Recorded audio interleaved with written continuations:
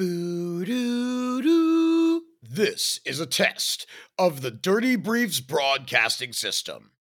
How are you feeling today? Let's do a little check in with yourself. Are you feeling agitated? Are you feeling anxious? Are you feeling excited? Are you feeling sad? Are you feeling lethargic? Are you feeling illuminated? Absolutely gospel today. Is that a way you can feel gospel? Because I know the gospel can be circulating through your system and making you feel good, whatever that gospel may be to you. But is it a feeling you can have? I'm going to say yes, it is. And here's what I'm going to tell you. No matter how you're feeling today, whether it's inspired or maybe lazy, whatever it is, I'm giving you permission to be bored today. Yep. You have permission to be bored. When you feel yourself getting a little antsy, you don't have to take out your phone because you feel that tinge of anxiety permeating throughout your system. No, you can just be bored. You can allow yourself to feel. When was the last time you did that? Just really sat there and felt what was going on in your mind and your body. Some people are going to say, I never do that because that's scary, because that's when the demons come in and make me realize that I'm not really doing my best. And I know. But maybe that's a good thing. Maybe that's how we need to feel sometimes. I'm a big proponent of feeling your feelings. If you feel yourself having a wave of depression, come on, let it happen. Because otherwise, you are burying it deep inside you and it's going to manifest in another way. You're going to feel resentment. You're going to feel anger. I think it's very important to feel what you're going through. Recognize the feeling, know that it's temporary, realize that you can get yourself to a better state of being.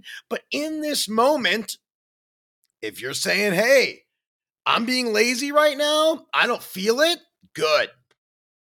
Then don't do anything, but allow yourself to be bored. Because boredom creates inspiration.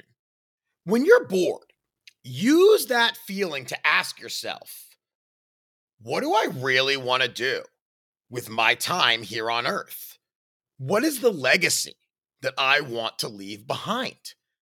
By being bored, you will start to realize the importance of just allowing yourself to feel those things. And maybe some of those questions that seem larger than life will start to get answered.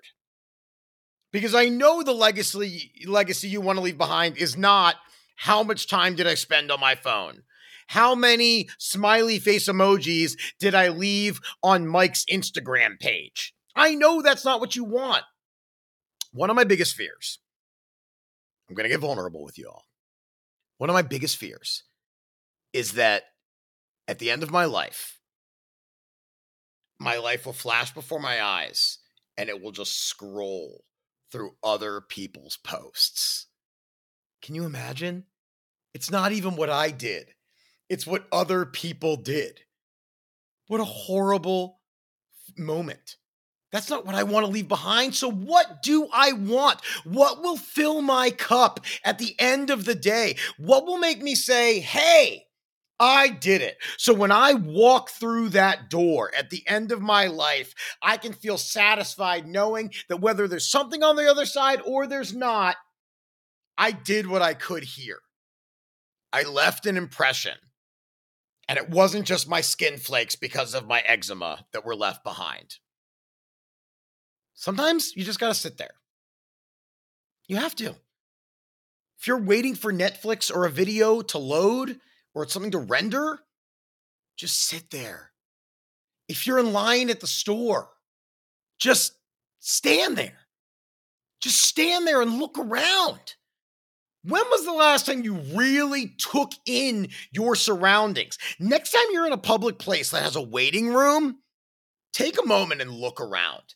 Everyone will be on their phone, every single person. And if you're not sure, you're going to look like a creepy weirdo, but that's just because you're being a human.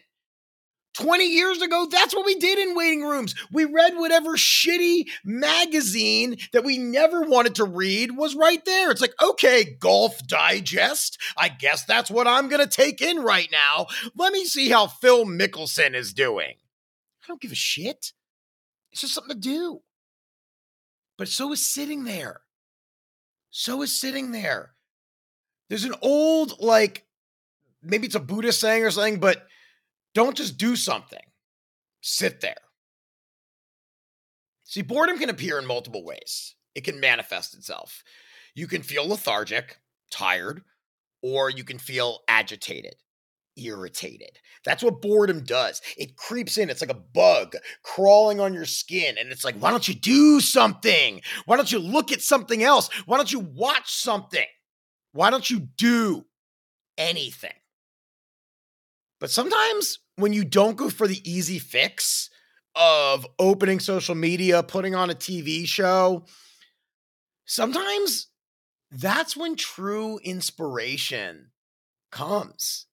When you were a kid and you were bored, that led to creativity. If you didn't have a ball, you would find a way to make up a sport or a game with your friends so you could still be out there having fun. Well, as an adult, why would you lose that childlike sense of wonder? That's such a beautiful part of living, is being a kid, because you're curious. You don't know anything yet. You don't have responsibilities. And a lot of times what happens in adulthood is suddenly you're like, but I have to go make a dentist appointment. And then I have to pay the utility bill. And then I have to take Susie to soccer practice. And then when am I going to get a moment for myself? I get it.